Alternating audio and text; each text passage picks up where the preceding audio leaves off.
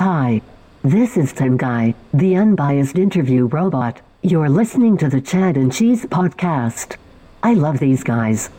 Hide your kids. Lock the doors. You're listening to HR's most dangerous podcast. Chad Sowash and Joel Cheeseman are here to punch the recruiting industry right where it hurts. Complete with breaking news, brash opinion, and loads of snark. Buckle up, boys and girls. It's time for the Chad and Cheese podcast. We're back again. I know you missed us, everybody, because we don't produce podcasts every day or anything. Special guest today, we have Ken Lazarus, CEO of Scout, all around just smart guy that has increased the IQ points of this podcast by about 300. PhD from MIT, bachelor's from Duke, tons of boards and all that good stuff. Ken, welcome to the most knuckleheaded podcast in HR. Thanks, guys. Thanks for having me on. You bet. So what did we miss in the intro? And feel free to give us a little bit about Scout for those who do not know. Well, it sounded pretty good to me, so I liked it. Thank you.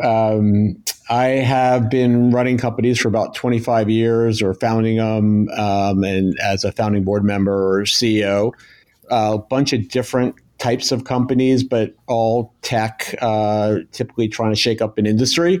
Done similar things in kind of hardware and semiconductors, recently in advertising, bringing all that print and media ad into the internet through demand side platforms, and all those kind of algorithms that have if you look at a chair and it follows around the internet, the retargeting, it's got all that fun stuff. So you're welcome for that. And now most recently in the HR space, where we've got Scout, which is really a new way to use data for recruiting. And what we do is we connect employers who've got jobs to fill with recruiters who have a track record of being really successful filling them. We make those matches, and then those recruiters get you great candidates to make really good hires. One way to think about it, and I know it's a little bit of a tired analogy with Uber, is Uber, you push your button, it connects you with the driver who's best able to take you from point A to point B. Essentially, we connect you with the recruiter who's got that best track record of filling that position, so they can help you get a great hire. And literally like 91% of all hires made by third parties are made by specialists. So that's folks who specialize in one role. They get to know the job spec really well, the company, they know the candidate pool, they can make the match. So we match you up with the matchmaker, essentially. So Ken, one of the things in what you're talking about right now, Joel and I talk about all the time, we think the on-demand kind of marketplaces are definitely the way that pretty much recruiting is evolving toward. But the hardest thing about HR and recruiting is adoption. Is incredibly slow to adopt. Now, you're coming in from an entirely different industry.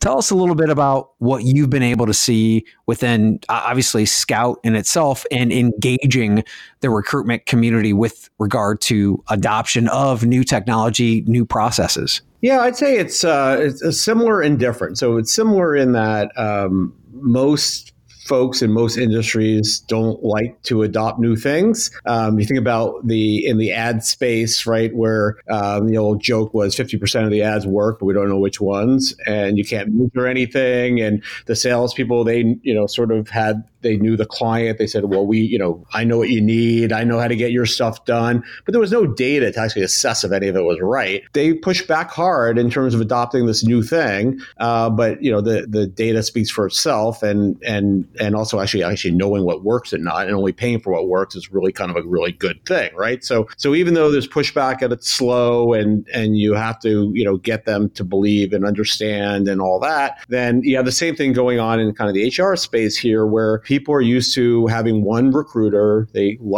know, they trust, and they basically pressure them to do more. But that one person, isn't necessarily an expert in the jobs that they want and so forth. So, they really need to use the data and get connected with the ones who know the candidate pool are really good. Mm-hmm. And you have similar pushback, similar adoption. Now, the biggest difference is HR folks, on the most part, I'm going to generalize, but they're more people, not data people. Right. And so, getting them to kind of be comfortable and deal with the data And that part it has been harder. They, typically want someone to help them with that. But there has been a lot more now, like analytics people placed into HR side by side with the people. And that's really helped. So I actually see it starting to accelerate quite a bit now. It's interesting. What ingredients do you need to actually create a marketplace? And how is your marketplace different from some of the ones that you mentioned, like the Ubers of the world, or maybe even the Fivers or what have you? Is Bounty Jobs a competitor? Yeah, well, I would say a couple of different questions there. So yes, Bounty Jobs is a competitor, but it's a good kind of compare and contrast in talking about what makes a marketplace work and what really doesn't. So one, you need to actually have everyone working together kind of under the same rules. And what we've done is we've created kind of a uniform contract, and getting a bunch of Fortune 200 companies to all agree on the same terms is quite a challenge. But once you do that, now we have 600 so companies and 5,000 or so recruiters under the same terms and conditions, and therefore we can instantaneously connect any one of them to get working on any job that they're expert at being able to do. Whereas others, like a Bounty Jobs and others, they don't have that uniform contract. If you think about your Uber, you don't want to be negotiating with each of the drivers as you go, right? It's all under one contract. Yeah. The other thing you need to be able to match, right? So you need good matching. People have really sort of looked at matching resumes to jobs, and that's really hard. We can get into why for a number of reasons. It isn't because the algorithms, the machine learning can't do it. It's really a data problem. We can get into that later. It's a human problem, right? I mean, because we really write bad job descriptions. Yeah, exactly. Job descriptions have very little useful information, as does a LinkedIn profile for that matter, right? So you're connecting kind of garbage and garbage, and that becomes quite hard to match. Did you just call LinkedIn garbage? No, he called your profile a garbage. Oh, okay. My bad. Mine too. My LinkedIn profile is as much garbage as anyone else's. But what you can match to is a track record. And so if you have a recruiter track record, you can really match to that. And that's one of the fundamental things that differentiates us as well, is we have all that track record data. It's all done in a way that's sort of systematic, and we can uniformly apply it across companies, across industries, across job types. It doesn't matter what the job title is, because we can figure out what it means and all that. And we have access to all these jobs and so forth because we're integrated into ATSs, which is another thing our competitors aren't. So for the enterprise, you can basically check a box and post the jobs to Scout. There's no redundancy. If you want to track your candidates and I know you guys know ATSs and know you hate them like everybody else, as we do, but track it in an ATS. We'll pull that information. We'll send it out to the search firm, so it cuts down on the noise. Everyone can know the status of the candidates in real time and all that. So we're trying to create this marketplace that's really information rich, available to everyone, transparent, and just really easy to make those matches. If you think about trying to find like a headhunter, third-party recruiter for 40 different jobs, you want a couple for each of them, good luck with that. You got to interview like 200 headhunters. Like, just hang me now, right? Like, I don't want to do that. Shoot me now. Ken, I have a question, Chad. I want to get back a little bit on the company. Last year, I wrote a blog post that highlighted, I believe, the 10 biggest news stories, and one of them was you guys raising $100 million, which honestly doesn't happen a lot in our industry. Jobcase did it again fairly recently, so there must be something in the water there in Boston. That people are just writing checks. But I'm curious, what have you done with that money in the past year? And when are you guys filing for IPO? So first, one thing that really surprised me when I started looking at this industry is the amount of investment that's going into it. And it only makes sense considering it's literally like a $500 billion market. That's the amount of money people spend worldwide on recruiting. And that doesn't even include kind of SOW, which is like consultants and stuff, which probably be $5 trillion if you added that in. Yeah. So it's a huge amount of money. Companies are getting, like, even in the ATS space, Taleo was bought for something connected. They're getting 10x revenue on those recurring revenue streams. And there's a lot of VC, PE investment going into that. So that's number one. It's ripe for disruption, right? So it's a great investment area. I was surprised about that, to learn that, but it was very cool. And also we have an investor, John Chuang, who's an industry veteran. He's been pioneering lots of different stuff.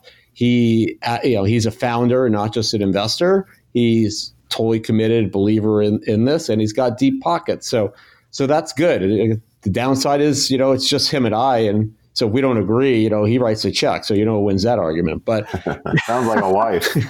I spent a lot of time raising money with VCs, and that's a whole kind of thing in itself. And I love all my VCs, and I've had great ones. But, there's a certain inefficiency of having to go raise money and spend a little and wait and hit some milestones, go raise some more money, get, 5 partners from 5 different firms to agree on anything, all that stuff. So this is really efficient. And what we've been doing with that is building a fantastic product, building a great service organization, because that's a big part of this, all matching technology and so forth, and just investing and building the marketplace. How does the matching technology work? You have algorithms around recruiters, but is it also algorithms around the actual candidates in the system matching up against the job descriptions? Because we were just talking about how job descriptions and profiles are pretty much junk. How do you match the garbage to the garbage? By the way, I love how you just ignored my IPO question. That was great.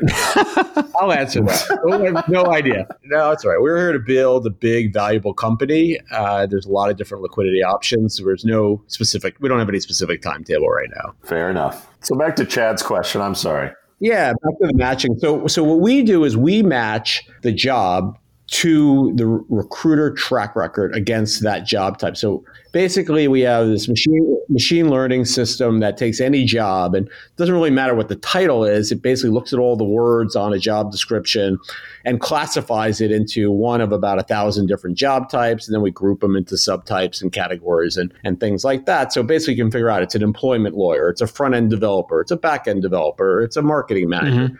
Those sorts of things. There's enough information in a job description to categorize it, at least at that level. And then we do that for every single job, and we look at every single recruiter, what they work on, what jobs, what candidates they submit. Do the candidates get accepted into the interview process? How far do they get? Do they get hired? All that stuff. So we just look at that track record against the job type, and you have a rating, a track record against that job type, that industry, that geography, all those different things. And then it makes it really easy to match it, because we have these track records, and all I have to do is figure out what kind of job it is and match it up to the one who's got the best track record. You think about it, someone's been placing Java developers in Boston for the last 6 months and been pretty good at it. They're probably going to be pretty good at the next 2 months as well, and get you some good candidates. And I totally understand that, because you're matching against a track record. That's something it should be solid, right? But on the other side, we're talking about trying to match profiles against job descriptions. You don't believe that we're up to that just yet, because it's all garbage data. Is that what I'm hearing? It's a lot less useful. So it's not completely useless, but so I'd say 95% of our matching comes from the track record, and maybe 5% from that profile. Now you can augment those. So you can do testing. You can pull information. So for example, in a resume, someone may at least list a company. Well, you can pull the information on that company and find out, hey, this person stayed 5 years at a company that was a 100-person company, or got promoted 3 times. So they're probably kind of good. So you can figure out stuff, but it's a lot more complicated and difficult. So the track record has been really, really good. And over time, we'll build up. And just in general, the matching of the candidates to the jobs will get better over time. But it's going to be a long time before it is even a higher weight even than the recruiter matching. Recruiter matching is going to be the main thing, at least for the next 5 years. You have an incredibly strong skill set in terms of artificial intelligence, and obviously being a PhD from MIT, that should come as no surprise. But AI is obviously the buzzword in the vendor space in our industry. So everything from chatbots to automated, sourcing to scheduling to all of it. Just kind of curious about your overall thoughts on AI. How much of it is real? How much of it is just, plugging in Watson? And what should HR people and recruiters as a whole sort of appreciate about what's going on with AI and recruiting? Yeah, well, great question. It's actually something I love. I'm passionate about. It's actually it seems hot now. I think 2 years ago, and I've got my head of marketing sitting around here, like I would say, we got to talk about AI. She's like, no one HR wants to hear about AI. And now it has become like obviously a pretty big thing, and for good reason, right? Because the algorithms have got, over the last 5 years, the algorithms have gotten really good. The ability to process lots of data, even for a relatively small company like us using AWS and other things like that, has gotten, relatively easy. So we can use the same tools that everyone else does, to do that, to build these algorithms. And the applications of them have started to work. So, for instance, our recruiter matching, that really works. Using, let's say, a chat bot to ask screener questions, no problem with that if it's pretty good. So, if you try to use a chat bot to figure out who you're going to hire, it's going to be a disaster. If you're going to use a chat bot to do the screener questions, great.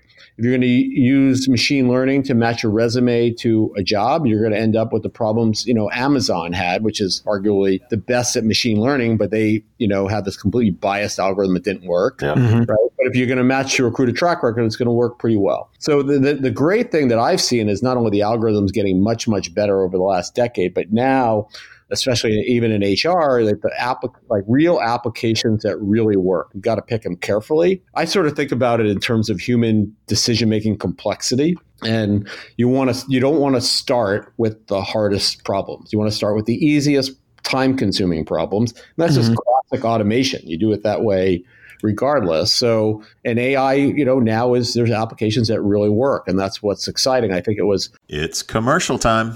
Dude, we're always talking about cool new tech, but it's hard for hiring companies to change. I mean, adoption's a bitch. Yeah. New tech can get them to qualified candidates so much faster. I know, man, but recruiters already have their routine in place, and nobody wants to jump into another platform, especially when it's expensive and also requires hours, maybe days of training. Exactly, but that's where Uncommon's new service comes into play. Uncommon pairs expert recruiters with in-house kick-ass technology. All right, interesting. It sounds like Uncommon understands the problem of change. That's why they hand-select veteran recruiters, train them on this kick-ass technology that has access to over 100 million active profiles. Yeah, but I bet they're expensive, and I bet it requires some kind of annual commitment or contract, right? No, man. Uncommon is not an agency. They don't require a contract, any contingencies. All they do, they charge one flat fee per project, saving, anywhere from 50 to 80% on each hire versus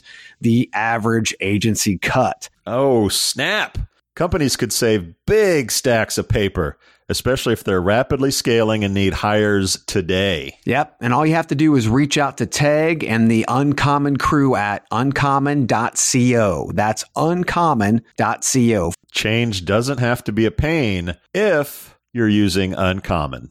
It's showtime.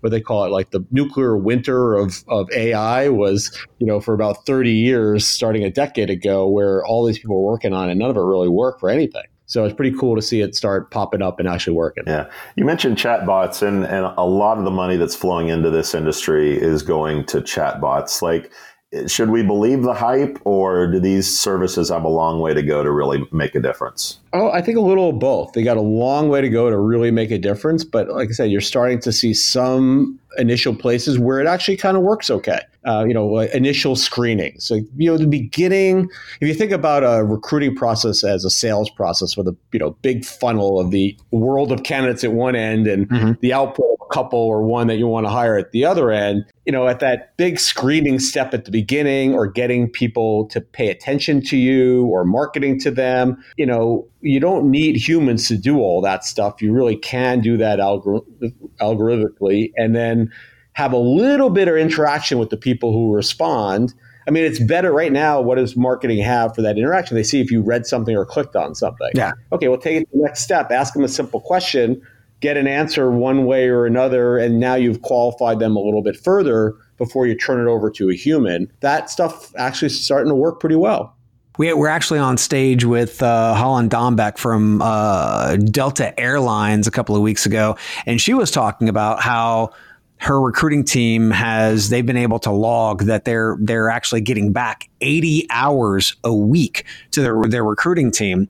And I believe, I agree 100%, chatbots have a long way to go. But because our processes are so jacked up right now as it is, these little technologies, if implemented correctly, there can be huge impact right now. Agreed. Totally. So kind of spinning away on talking about AI, you just mentioned Amazon and that algorithm and how it kind of went haywire.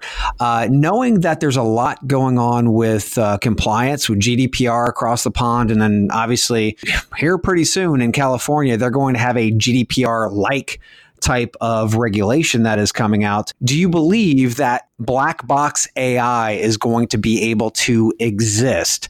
Or do you think all of that is going to have to be open and transparent so we can actually find out why the AI is making the decisions that it's making, especially when it comes to candidates and pushing them through the process? Yeah, the compliance stuff is pretty interesting. We already are GDPR compliant here at Scout, so we kind of know how to deal with a lot of that stuff. And again, because we're looking at a track record where we can look at the track record against even, let's say, gender, right? We know the answer should be 50-50. That one's pretty easy.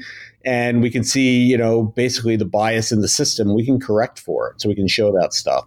So we have a big advantage of being able to dealing with that stuff right now. Mm-hmm. But you asked one of my favorite questions about the black box problem, right? And how do we deal with that? Because no, people are not going to put up with a black box for picking candidates in a world where there's known biases and things like that. So what do you do? And it's an interesting problem because if you break out the components of why you're selecting people and then use that, right, you're actually have now sort of handicapped your algorithms by doing that. Mm-hmm. But if you don't do that, then what are you going to do? I do think there's a solution in the middle, which is where you can not only output the selection, but you can output the why out of the black box. And then if you show that why actually correlates and stacks up to the output over time, you can show that you're compliant. That's what we're doing at Scout. Gotcha. So when we talk about Scout itself, how many recruiters are in pretty much the database that are ready for work?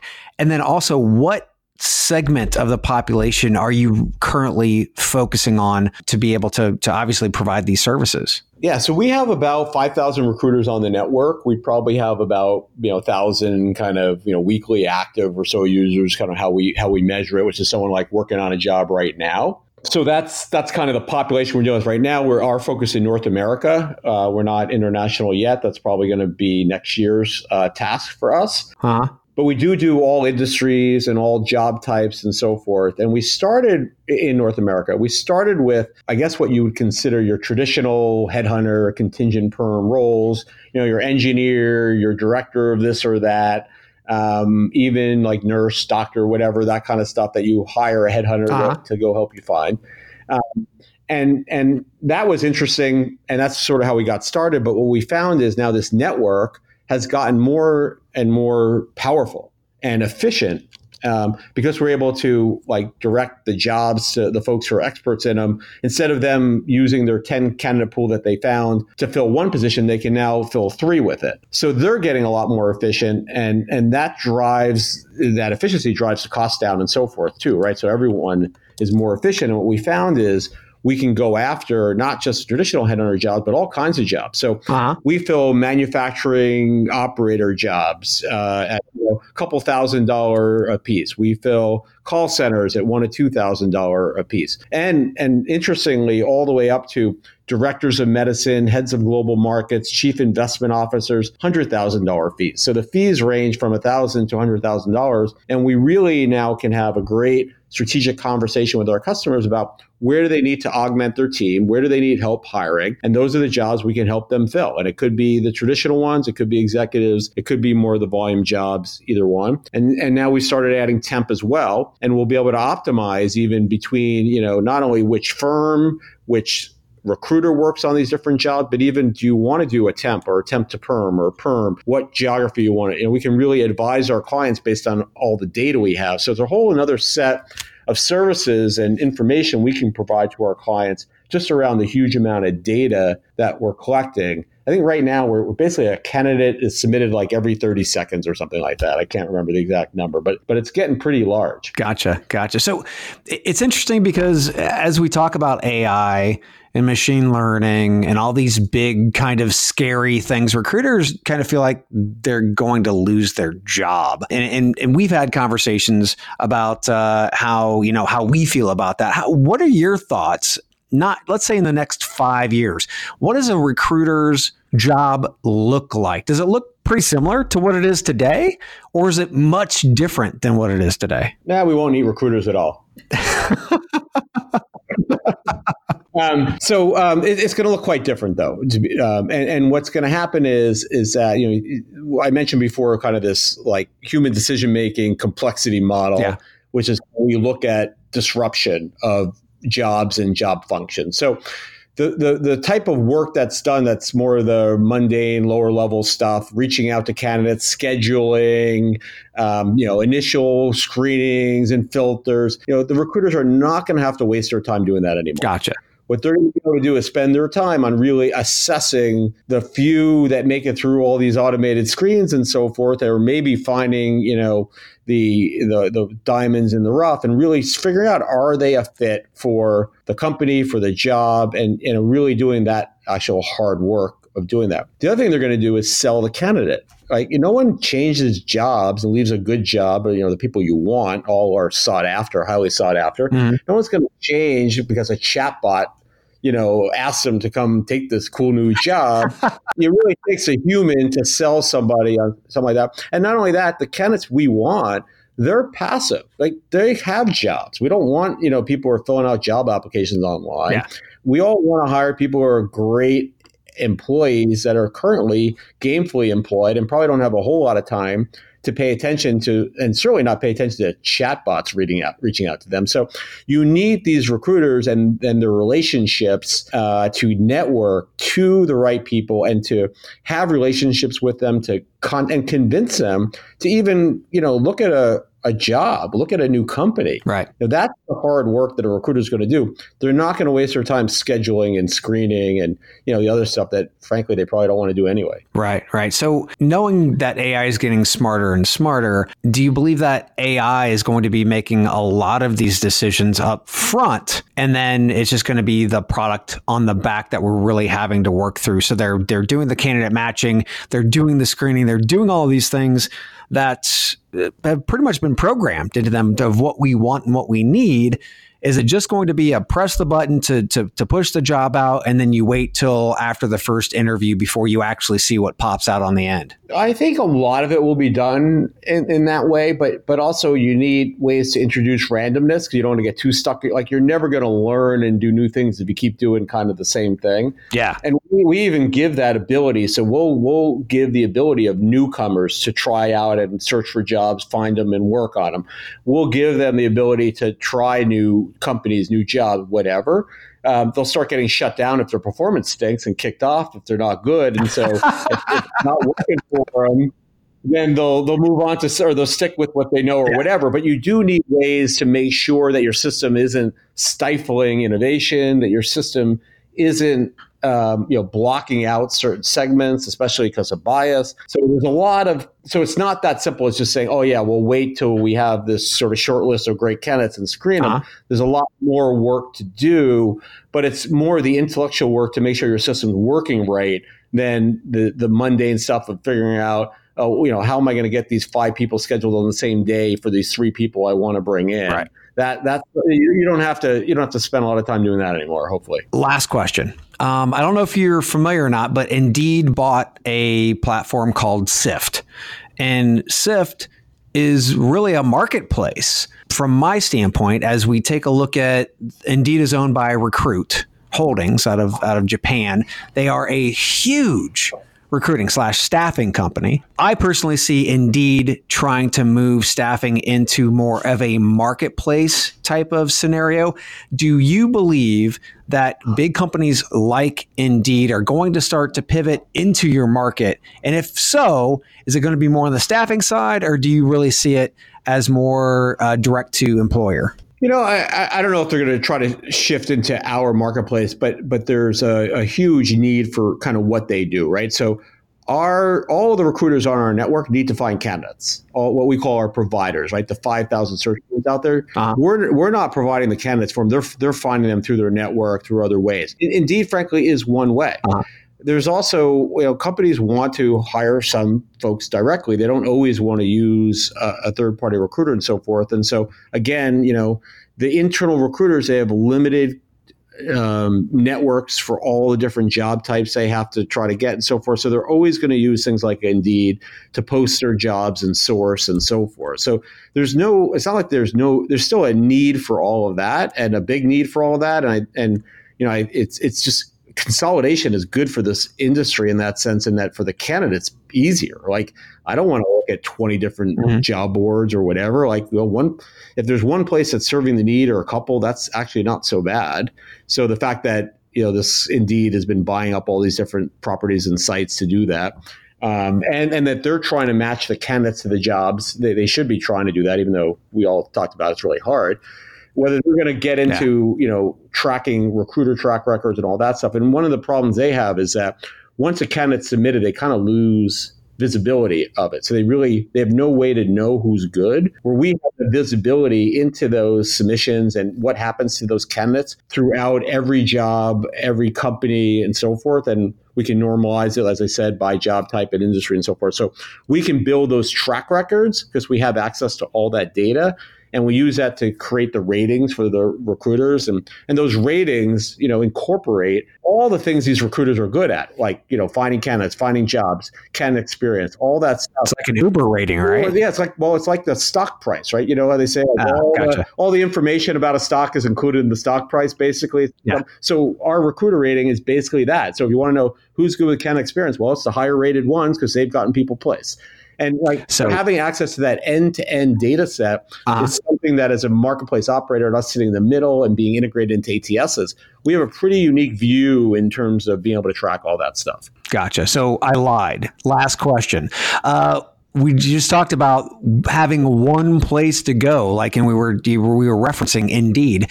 What about Google's foray into this market from the Google for Jobs standpoint? Not to mention applicant tracking system. They are currently powering 4,000 different recruitment platforms. What do you think about Google's foray into recruitment? No, I think it's great. So, we actually work with them quite a bit on some of the stuff, including the job categorizations and things like that.